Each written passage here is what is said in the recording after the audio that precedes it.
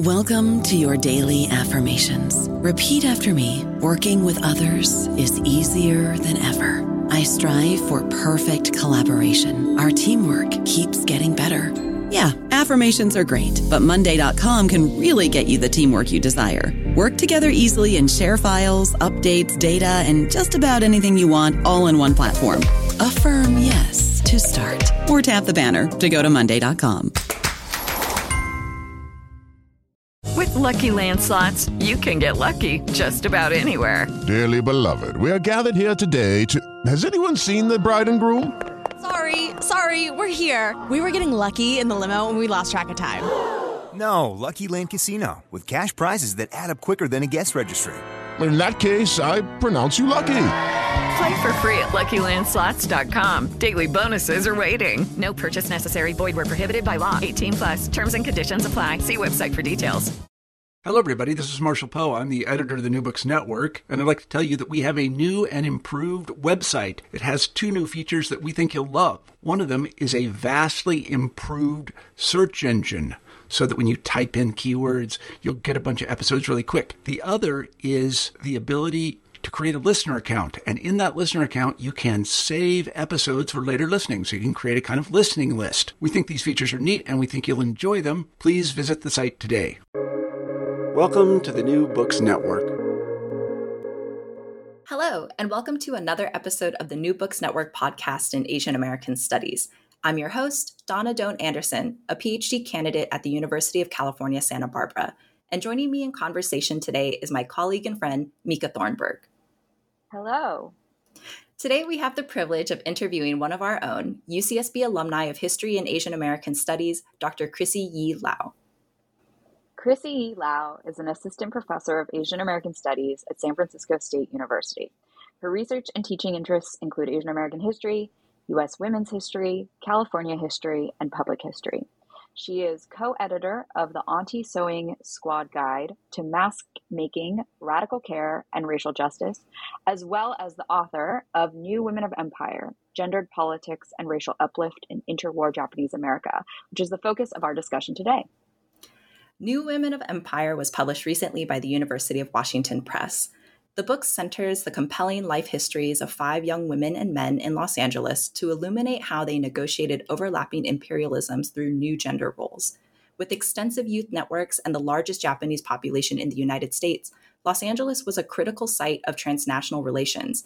And in the 1920s and 30s, Japanese American youth became politicized through active participation in Christian civic organizations. By racially uplifting their peers through youth clubs, athletics, and cultural ambassadorship, these young leaders reshaped Japanese and U.S. imperialisms and provided the groundwork for future expressions of model minority respectability and Japanese American feminisms. Sounds really interesting, right? Yeah, absolutely. Let's get started. Let's do it. Hi, Chrissy. Thank you so much for joining us today. Hi, Donna. Hi, Mika. Thank you so much for having me. I'm so thrilled to be able to chat about my book. Yeah, and I know that Mika and I really enjoyed reading your book and discussing your book as we were thinking about questions for this conversation. So I'll just jump right into our first one. How did you come to this project, and what inspired you to write about gender, empire, and Japanese American history? Well, thank you so much for that question. I would say it was a confluence of factors, including my personal and political interests, what sources were available, and then where the field was going. So it took me a long time to come to this particular project. When I entered graduate school, I had a lot of interests, and I must have changed my dissertation project 5 or 6 times. And I think I was looking for and trying to verbalize what one of my professors would call my burning question. And I think I got close to it when I read Dr. Erin Quay-Nin's book entitled Ingratitude. And I really wanted to write about Asian American daughterhood, or what it's like to be and come from to be a daughter and come from an immigrant family. And so I really wanted to do it as a historian. And so with that topic, I started to just dig into archives. I started going to the Bancroft, going to the Hoover Institution archives, and I came across these interviews conducted with college-age Japanese American women. And they were interviews conducted in the 1920s through the Survey of Race Relations. And one interview in particular really got me. It was an interview with Susie Yamamoto. She was a Japanese American farmer. And I became really emotionally invested in her story. She had really shared some intimate moments and thoughts, like when she was growing up, she wanted to make friends and was really out and about in her small town. And one time when she was riding with her friends, and they were white friends, out in the field, she saw Japanese American women working in the fields, and when they're working, they're like, they get dirt in their faces, their hair's not done properly, but in that moment she confessed that she felt embarrassed by them. And I remember just being so taken with her story and with her confession, and also that was a moment that could have been plucked out of my own experience growing up. I've definitely felt moments of embarrassment. So just with that, I was really pulled into the lives of Japanese American youth during the 1920s. And I really wanted to build the social, political, cultural world around these feelings that the Japanese American youth shared during these interviews. So I wanted to pair my interest in gender and youth with the growing scholarship around empire, because that was where Japanese American history, Asian American history was heading. The transnational turn had already happened, and now we're thinking about not just the U.S. empire, but the Japanese empire building. And here my work really builds on Dr. Ichiro Azuma's scholarship. So I wanted to think about how does gender interact, change between these two growing empires across the U.S. and Japan, and how Japanese American youth, how they were impacted by it, but also how they reshaped gender, because they really thought about how their role and how they wanted to make a change and develop their community to create better relations between U.S. and Japan, particularly after the 1920s and at the height of anti-immigrant sentiment. And then lastly, I want to say that I get asked the question a lot, why I became interested in Japanese American history. I'm Chinese American. I'm the daughter of Chinese immigrant families, so I'm not Japanese American. And I do want to say that I don't believe that you have to be of the community that you study, because that's really limiting. But I do believe that a scholar who is studying a community needs to be held accountable to that community. So while I'm not Japanese American, I do see myself accountable to that community and their continuing struggles. So I make myself accountable in two main ways, right? One is I engage with Japanese American history experts and scholars. So I cite a lot of Japanese American experts or history experts. And then two, I continually educate myself and figure out how I can continue to be an ally and be in support of the ongoing struggles and campaigns and activism and organizing that Japanese American communities do. And so one of them is they ask for allies, they ask for teachers and educators to continue educating about the incarceration experience of Japanese Americans. And so I see myself also partaking in that and being accountable in that way. So part of my work is to do the labor of educating non-Japanese American folks on the histories of immigration, incarceration, and activism of Japanese American communities. Well, thank you so much. I really loved how you described coming to this project. And I think we can see a lot of that in the book, right? Specifically, I think your interest and your enthusiasm, and also all the things that you talk about in terms of holding yourself accountable to this community, really comes out in the book. And I wanted to actually go back to what you were talking about with the source materials, and specifically the survey of race relations that you said kind of spurred this interest, and particularly the story of Suzy Yamamoto. Your book presents a really interesting combination of cultural and intellectual history methods that you use to excavate the lives and perspectives of these young Japanese Americans. I'm wondering, how did you negotiate and engage with different kinds of source material to understand their stories? And how did you pick the 5 individuals to focus on for each chapter, like Suzy Yamamoto, who is sort of the focal point of your first chapter? Thank you so much. I would say that my approach to negotiating and navigating across these these multiple sources is largely through a lot of trial and error, and finding conversation partners, and finding previous models of how previous scholars had engaged with these sources. So as I mentioned, my main source was the Survey of Race Relations, and my other main source was the Rafu Shimpo, which is the Los Angeles-based Japanese American newspaper. And so my approach to the Survey of Race Relations was a combination of trial and error, and just trying to find conversation partners. So I told you the story of how I just became so emotionally invested with Suzy Yamamoto's interview.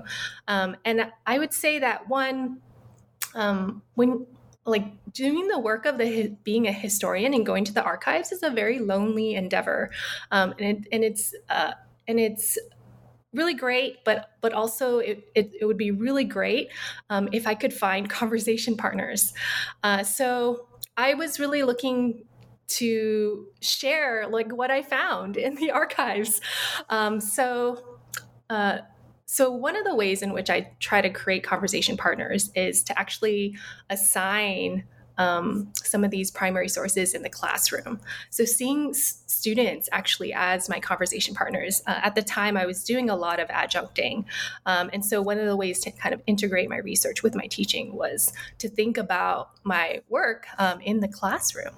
And it was so great to hear students' feedback on these interviews. I will say that they loved the interviews, and because they could identify with these college-aged young women and young men as well, and they felt like it was the same kind of issues that they were going through. But they made a lot of really great observations, and they asked really great questions that helped me move my research forward. And this was really useful because for me, when I was in the archives and I was reading these interviews, I was so emotionally invested, I couldn't see the forest from the trees. I was too in it, and I couldn't have this broader perspective. So students asked really great questions, like what happened to these young women and men after they took the interview. And that started me on the path of looking at these life stories of picking 5 people and looking at their life stories across the 20s to the 40s.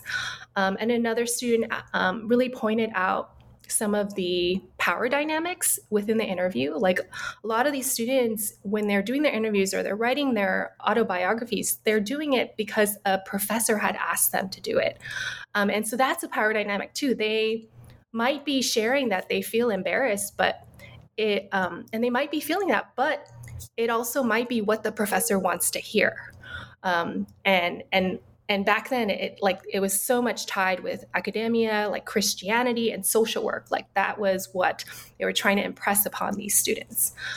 So it made me think about political context and how that shaped the interviews. But I will also say my second conversation partner was my writing group from UC Santa Barbara.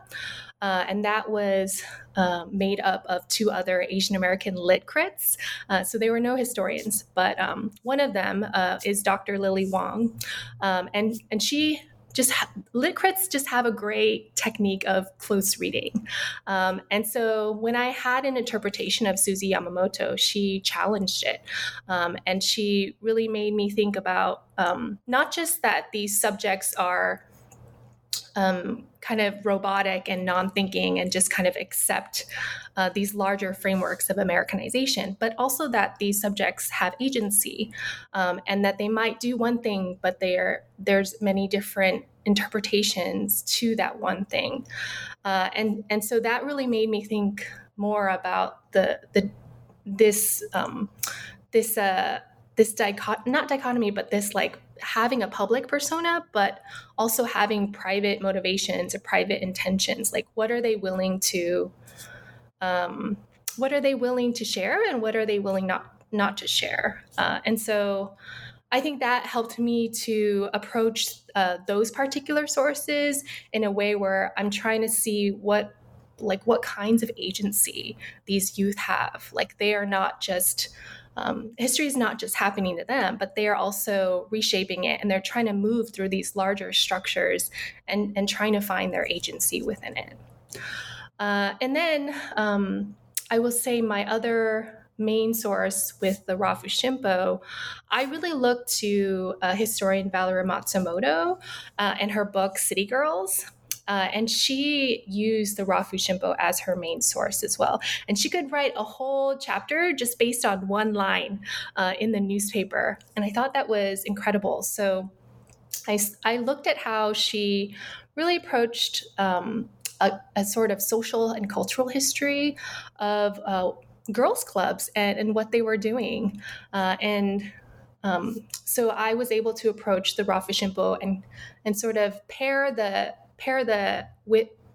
kind of these larger social organizations of what they were doing, like the YWCA and the Oliver Club, with some of their more personal forms of agency that I saw in the Survey of Relations interviews. I love that in your response, Chrissy, you're pushing back against this notion of history being a really isolated discipline or an isolated practice by not only seeing yourself in conversation with scholars that have come before you, but also in conversation with your own communities, and whether that be students or whether that be your colleagues or your friends, right? And also shout out to UCSB's long legacy of Asian American studies, right? The three of us obviously as a part of that, and it's an honor to be a part of that. But I was thinking specifically kind of the points that you're bringing up about academia, Christianity, and social work, the kind of political implications of your work and how your students really push you to see these surveys as well as the lives of the individuals you were talking about in this book in new lights.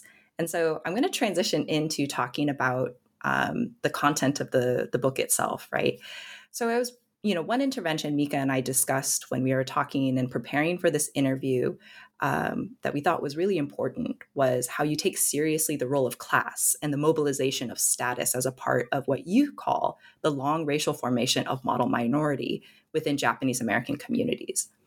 So my question is, how does the experience of a rural young woman like Suzy Yamamoto, who's come up a few times in our conversation already, differ from that of urban educated elites such as Chiyoko Nina Otera, who is the focus point of your third chapter?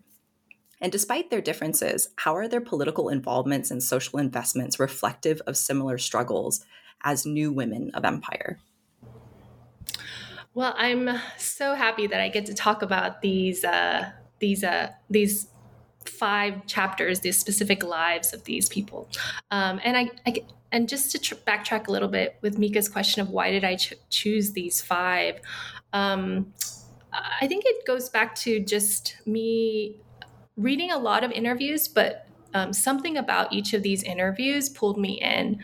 And I think they all kind of reflect a particular feeling of youth during this period of anxiety. So with Susie Yamamoto, it was this embarrassment that she felt of witnessing kind of improper gender roles and having it reflect back on her and what that meant for her own relationships.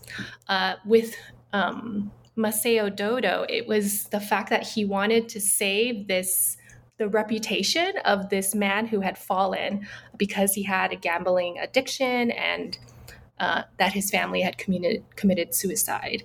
With Chio Otera, it was this feeling that she was just trying to model this good girl and keep that persona. And that's why she never cared for dancing. And then with Jin Sakamoto, it was the fact that he wanted to be a social worker, but he had to carry all of this family labor that he inherited, and he couldn't take time away from working at his family's business to enter college. And then with Lily Sato, it was the fact that she didn't want to play the piano, but she couldn't tell her mother why she didn't want to play it. She couldn't disappoint them. She felt so much debt. And so I think just pointing out those specific moments and me wanting to spend the time to kind of pick these apart was why I was particularly drawn to these 5 Japanese American reform organizers. So going back to your question, Donna, of comparing Susie Yamamoto with Chio Otera and the role of class. So I would say that the main difference that class plays into this is that Yamamoto, because she is from a rural area and she comes from a working class family, her family is built on farming and small restaurant business. She has to take on what would typically be seen as men's roles.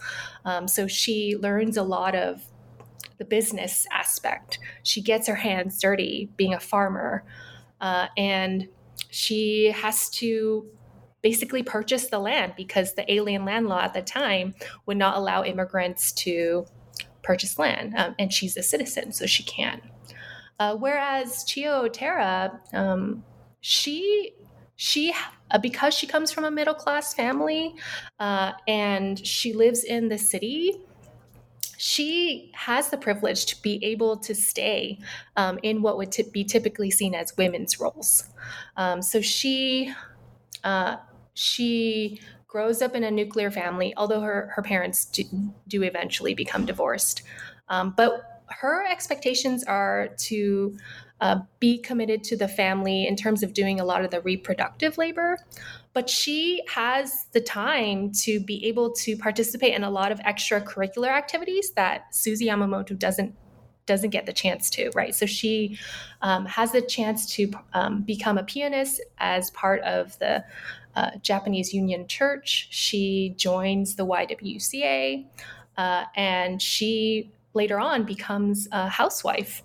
She marries one of the business leaders of downtown Japanese American LA, right? Or what they would call Japantown or Little Tokyo.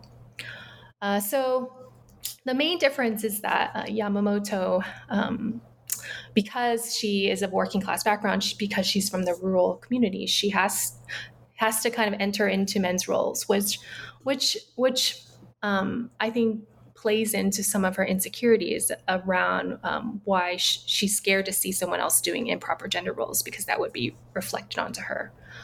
Whereas Chio Otera, she gets the privilege of staying in traditionally women's roles. But I think that what is like common and what similarities that they both have is that they both are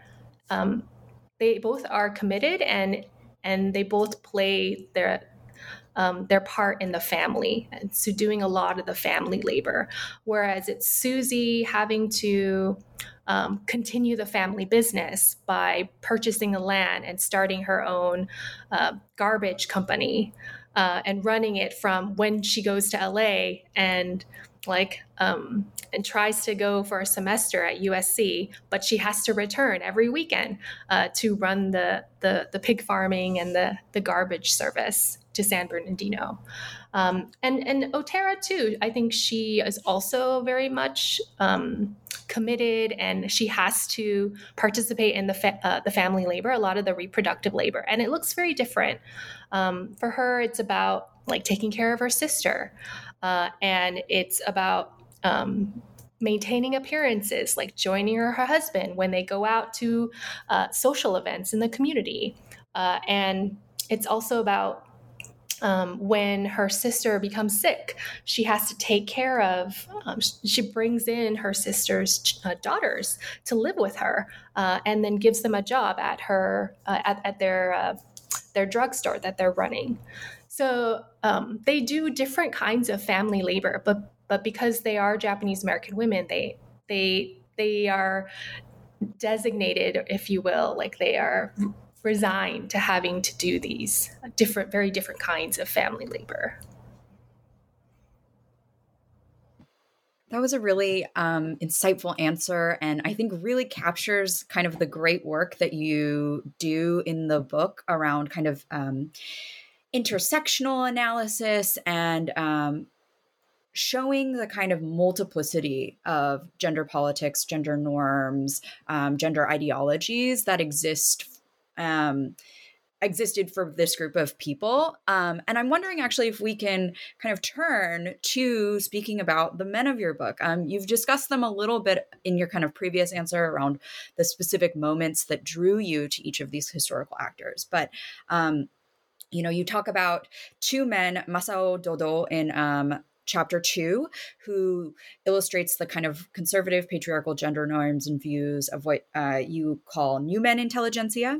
And then in Chapter 4, you use the life of Jin Sakamoto to describe transnational muscular Christianity, which I loved that term. For those who haven't read the book, transnational muscular Christianity that Chrissy talks about is defined as a philosophy of masculinity built around health, sportsmanship, American internationalism, and ethnic attachment. I'm wondering, in what ways did these forms of masculinity and the individual men themselves diverge from one another? And in what ways can we kind of draw parallels between, their contexts, their hopes, their struggles? Yeah, how are they kind of similar, and also how are they different? I don't know about you, but I'm very busy and I don't have a lot of time to cook. That's why I subscribe to Factor. Eating better is easy with Factor's delicious, ready-to-eat meals. Every fresh, never frozen meal is chef-crafted, dietitian approved, and ready to go in just 2 minutes. You'll have over 35 different options to choose from every week, including Calorie Smart, Protein Plus, and Keto. These are 2-minute meals. Factor meals are ready to eat and heat, so there's no prepping, cooking, or cleanup needed. They're flexible for your schedule. Get as much or as little as you need by choosing your meals every week. Factor is the perfect solution if you're looking for fast, premium options with no cooking required. Sign up and save. We've done the math, and this is important. Factor is less expensive than takeout, and every meal is dietitian approved to be nutritious and delicious. Head to factormeals.com/NBN50 and use code NBN50 to get 50% off. That's code NBN50 at factormeals.com/NBN50 to get 50% off. Thank you for that question. So I would say the main difference is that Dodo's masculinity is very much attached to Japanese empire building, whereas Jin Sakamoto's masculinity is very much attached to American empire building. So with Masao Dodo, he is very much in the circles of the Japanese immigrant elites, meaning he came as an elite. He migrated as an elite. He became a newspaperman after he received his degree at USC. He loves debating. He participates in the debates team. And so he's really about the mind. And envisioning what does the Japanese empire look like outside of Japan. And so he's really thinking about creating a community with different parts of the Japanese diaspora, including like the US, but also Mexico, and then like other parts of the Pacific Islands. And he does this because he's like a newspaperman. He's constantly reading newspapers, he's constantly reading books. He is in conversation with other Japanese American newspapers across California, but also newspapers in Mexico and in the Pacific Islands. And so that's really his world. And he really envisions what they would call the Pacific era, that the US and Japan would be the two co-leading empires. Whereas Dodo, he is very much about the body. He comes from like a working class family. He has to take over the work of his family's inn where they rent out rooms, but he also works then in like in the grocery industries. So he has to carry a lot of the grocery and do a lot of the books behind it, and then he grew up actually as an athlete. He played football, although he sat on the bench a lot.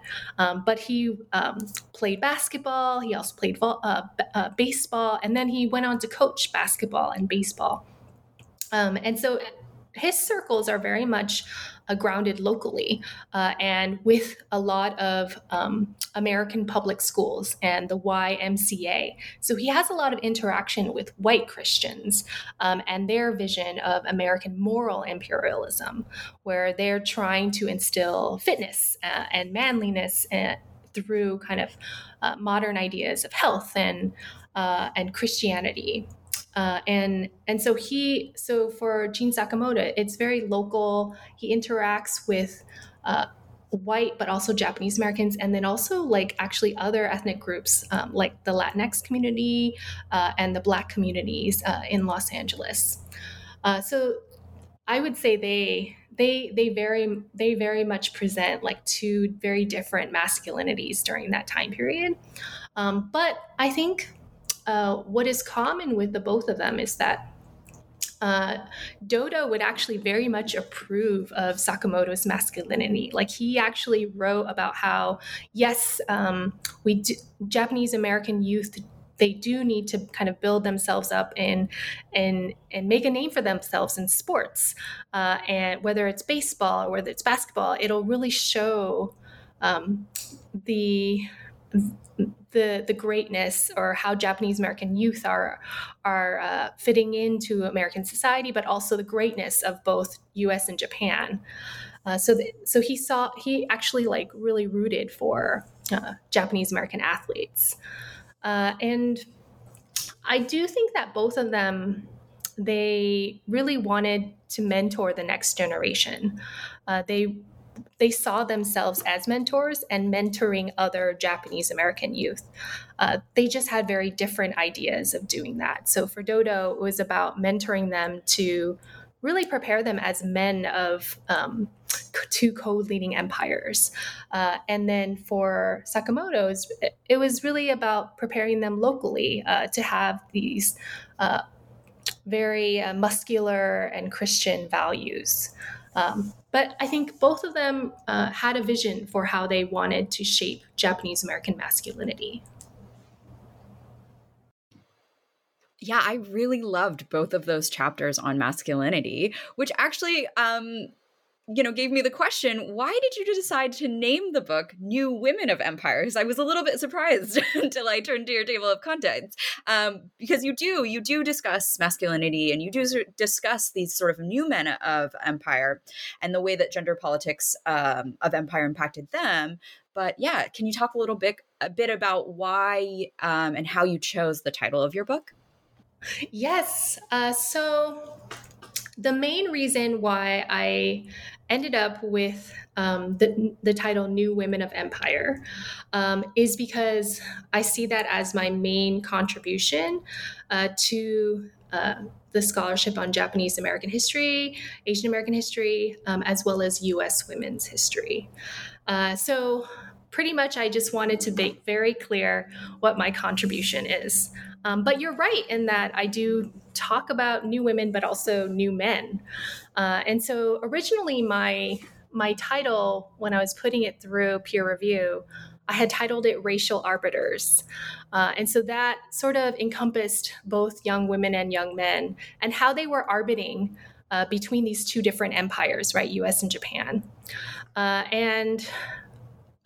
But when I got the reviews back, they pointed out that one of what was exciting and new about my work was this notion of new women of empire. And back then, I also had kind of termed it the trans-Pacific new woman, which my contribution was, especially in U.S. women's history, typically when they study new women in the progressive era, this idea that young women are taking on new gender roles, like moving into the public sphere, voting, taking on social work, or even for Black women, they get to now move into the home, which has historically been really not allowed for them to do because they have a whole history of enslavement that forced them to be out in the fields working, right? And so my contribution to that scholarship was that we need to think of the new woman not just locally or regionally or nationally, but to think of it more broadly in a transnational perspective. So not just thinking about Japanese American women and the new gender roles in the US, but thinking about how Japanese American women negotiated models of new or modern womanhood across US and Japan. So I at first thought I would name it the Trans-Pacific New Woman. However, I also did attend a keynote at AAAS, and the keynote was on the keyword Trans-Pacific. And I really took seriously the major critique that some scholars had about using that term too loosely. Mostly that scholars typically, when they use the term Trans-Pacific, they're referring to kind of East Asian ethnic groups. And oftentimes when scholars do that, they kind of ignore or elide the histories of the Pacific Islands and how that should be the center, right? And so then I moved towards the transnational new woman as the title.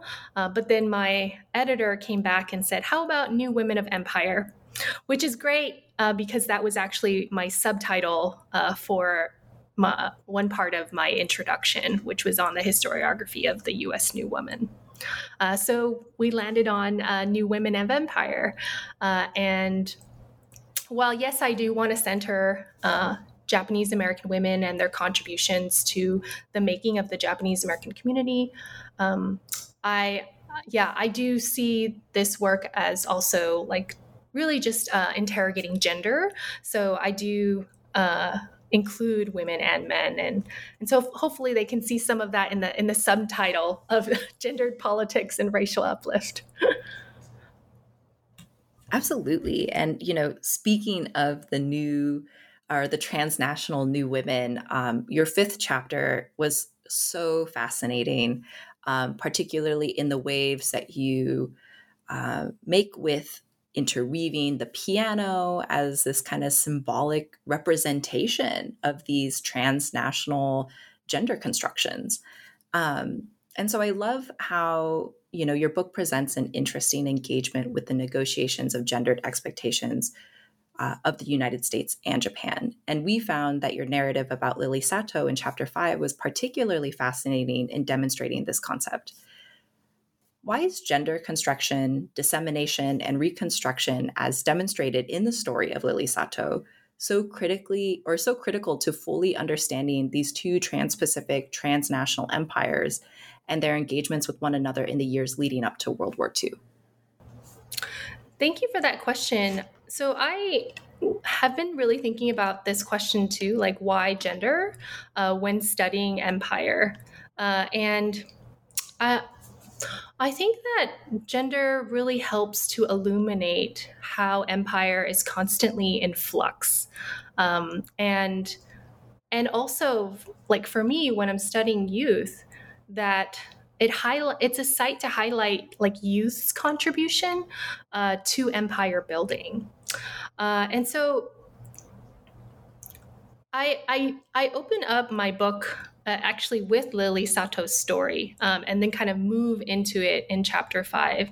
And I talk about how typically in Japanese American history or Asian American history in general, when we study empire, oftentimes it's already automatically like a masculinist like category, right? And oftentimes we always think of it as an immigrant category, that these immigrant male elites migrate to other countries and try to establish empire, either through trade, through colonization of land, or through a governance, right? And so my works sort of decenters that this kind of masculinist understanding and immigrant understanding of empire by centering people like Lily Sato. She is a young woman. She's born in the U.S. And so how does she interact with and engage with empire? And really, by the 1920s, I argue that gender is the main site in which we can sort of understand how Japanese American youth continue, and when they inherit these ideologies of empire from the immigrant generation, the gender is kind of the main way in which they inherit, but also negotiate and reshape the community's understanding of empire. So when we look at Lily Sato and how she engages, yes, that there is that Japanese empire vision of building good women meaning that they have to show proper domesticity, that they have to be housewives, and that they're going to someday bear the children. And that's really the kind of first wave of what it means to be good women for the Japanese empire.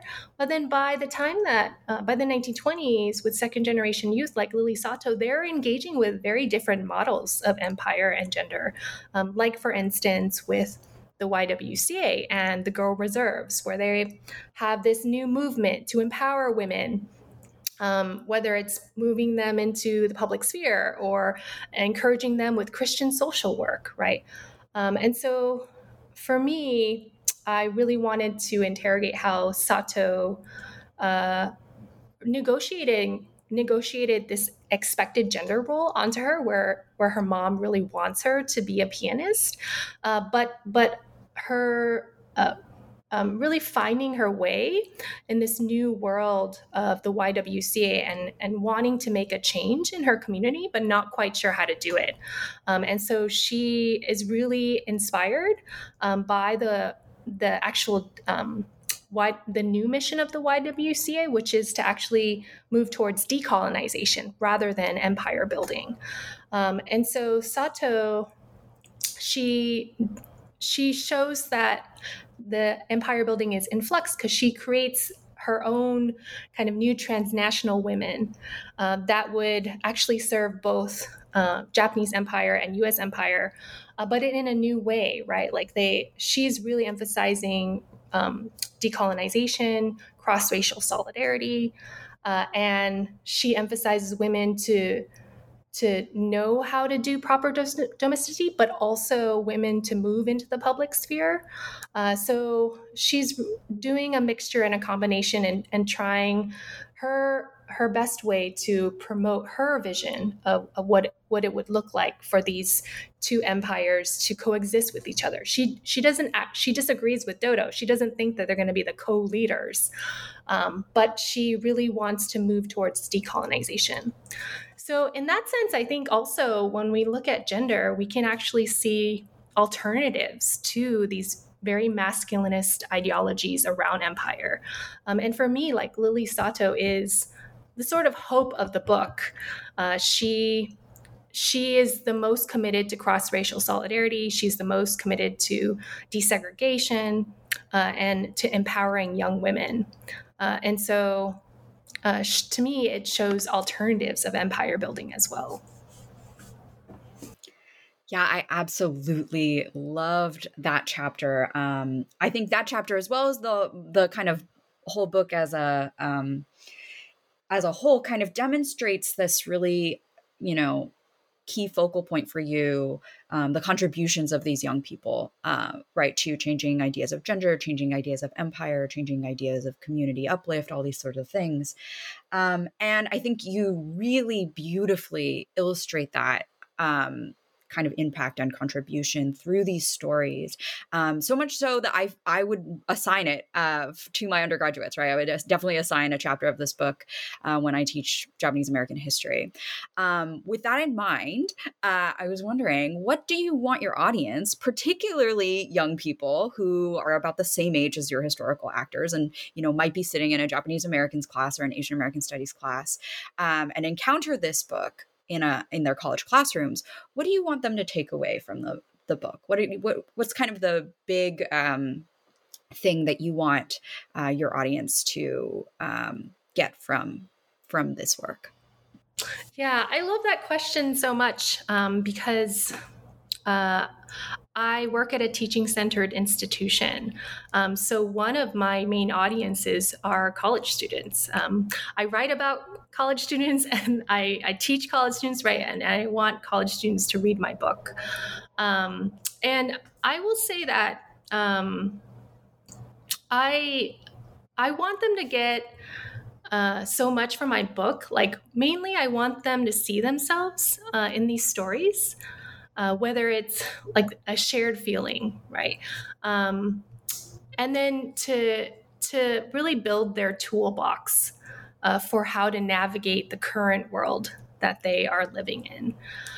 So I really began to reframe this project in the middle of the Trump presidency. And so I think that political moment really shaped my approach and shaped my audience. So when I started to really reshape the manuscript to focus it on college students, we were deep in the middle of the Trump presidency, and so much had happened within those first 2 years where he just passed such anti-immigrant legislation, and he was detaining and separating families at the border. And every day something horrible was happening, right? And so I wanted to not be distracted, but I wanted to focus my energies onto this manuscript and write it as a way for young people to not be in despair of the political moment, but to be able to look to models to see how they can equip themselves to kind of navigate this period of anti-immigrant sentiment. The 2020s or even the 2010s, right? It has similar parallels to the 1920s in that there was a lot of anti-immigrant sentiment then, particularly for Japanese Americans. Like, what do you do after your community has just been banned from the U.S.? What do you do after all of your efforts to get citizenship or to purchase land and have the rights to your land are thwarted at every turn? Like, that's the question that these youth are facing. They are like, how do they move their community forward, even though there's so many limits and there's so much discouragement, and they're told that they are not wanted here. And so I turned to writing during that moment and turned to these subjects as a way to understand, like, how did they find hope? How did they build community despite all of this, despite like just legal barriers and full-on racism? And I wanted, I hope that college students will read this to know that these young people who are like really like college age, they're like 18 to 22, they become emergent leaders of their community, and that the young people today, like, even like, we have so much issues that our generation has passed on to them, like college is so expensive. They're working multiple jobs. Like the environment is continually degrading because of global warming. I want students to read this so that they can get ideas for how to build their communities, figure out what works and what doesn't work, and just be inspired that they can like start to envision for themselves like how to navigate racism, how to encourage and inspire other youth, how to organize in whatever like themes or topics that they care about, whether it's environmental justice or whether it's about gender, through whatever means that they want to do, right? Whether it's art or whether it's through sports. And so that's also why I sort of tried to pick a variety across these young people, like focus on like a coach or focus on a social worker that was focused on girls' clubs. So I wanted to provide a lot of different examples to show that young people can kind of build community in multiple ways. Yeah, and I think on that point, right, to think about how this book not only contributes so much to the literature of gender history and Japanese American history, but also to this notion of youth, right, and how we study youth and the role that young people play in these kind of emerging tensions and shifts in history, right? So I absolutely love that you kind of bring this back to youth being the emergent leaders of their communities and how this book offers an inspiration to students who are reading it of what they can do and the possibilities and potentials of their actions.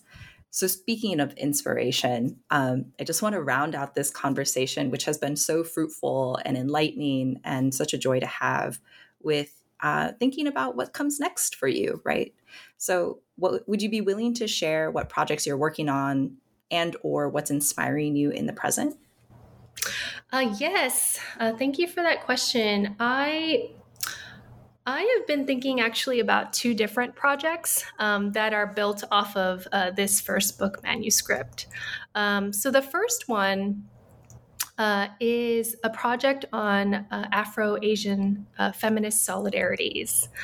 And it's actually built off of the chapter on Lily Sato and how she attended the 1926 student conference at Asilomar. And that conference was where she drew inspiration because that was the first time she saw this model of different women of color coming together and trying to desegregate the YWCA.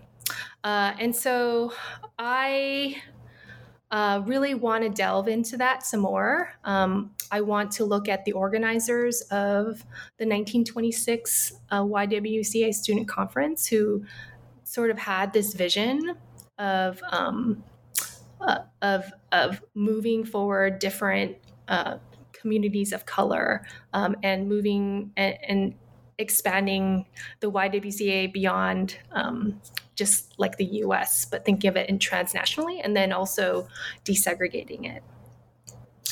And then my second book project, I guess the third one, I actually also want to build on chapter 3 on Chio Otera's social work, but also some of the conversations that they were having around of dancing and how the community held town halls because they didn't want their daughters to dance. So this history is actually going to explore sex education within Japanese America.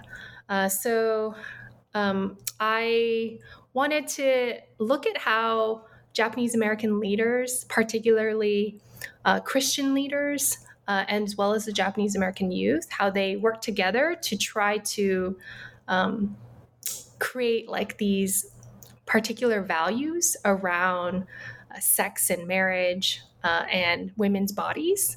And so a lot of what I find interesting is that they published like sex education pamphlets in the newspapers. They hired lecturers to come in and give lectures on social hygiene. So I'm hoping to delve more into that and see how these values around sexual mores kind of evolve. So part of that was inspired by last spring in 2021 when the Supreme Court overturned Roe v. Wade. And the kind of Christian nationalism that really spurred on that movement. So I wanted to delve into this longer history of how Christians kind of shape our sexual mores or shape the values around sex, and in particular how that occurs in the Japanese American community. Wow, all of that sounds so amazing. And I know people will be excited to read these projects and to see how it's expanded from this book. So thank you so much, Chrissy. And thank you so much, Mika, for joining me in conversation today. It was great discussing your book and hearing about how this project has developed over time. And I know that I'm not speaking for myself in how much this book offers different contributions to the study and what we can learn from it. So thank you so much. Thank you. Thank you. It was really a pleasure.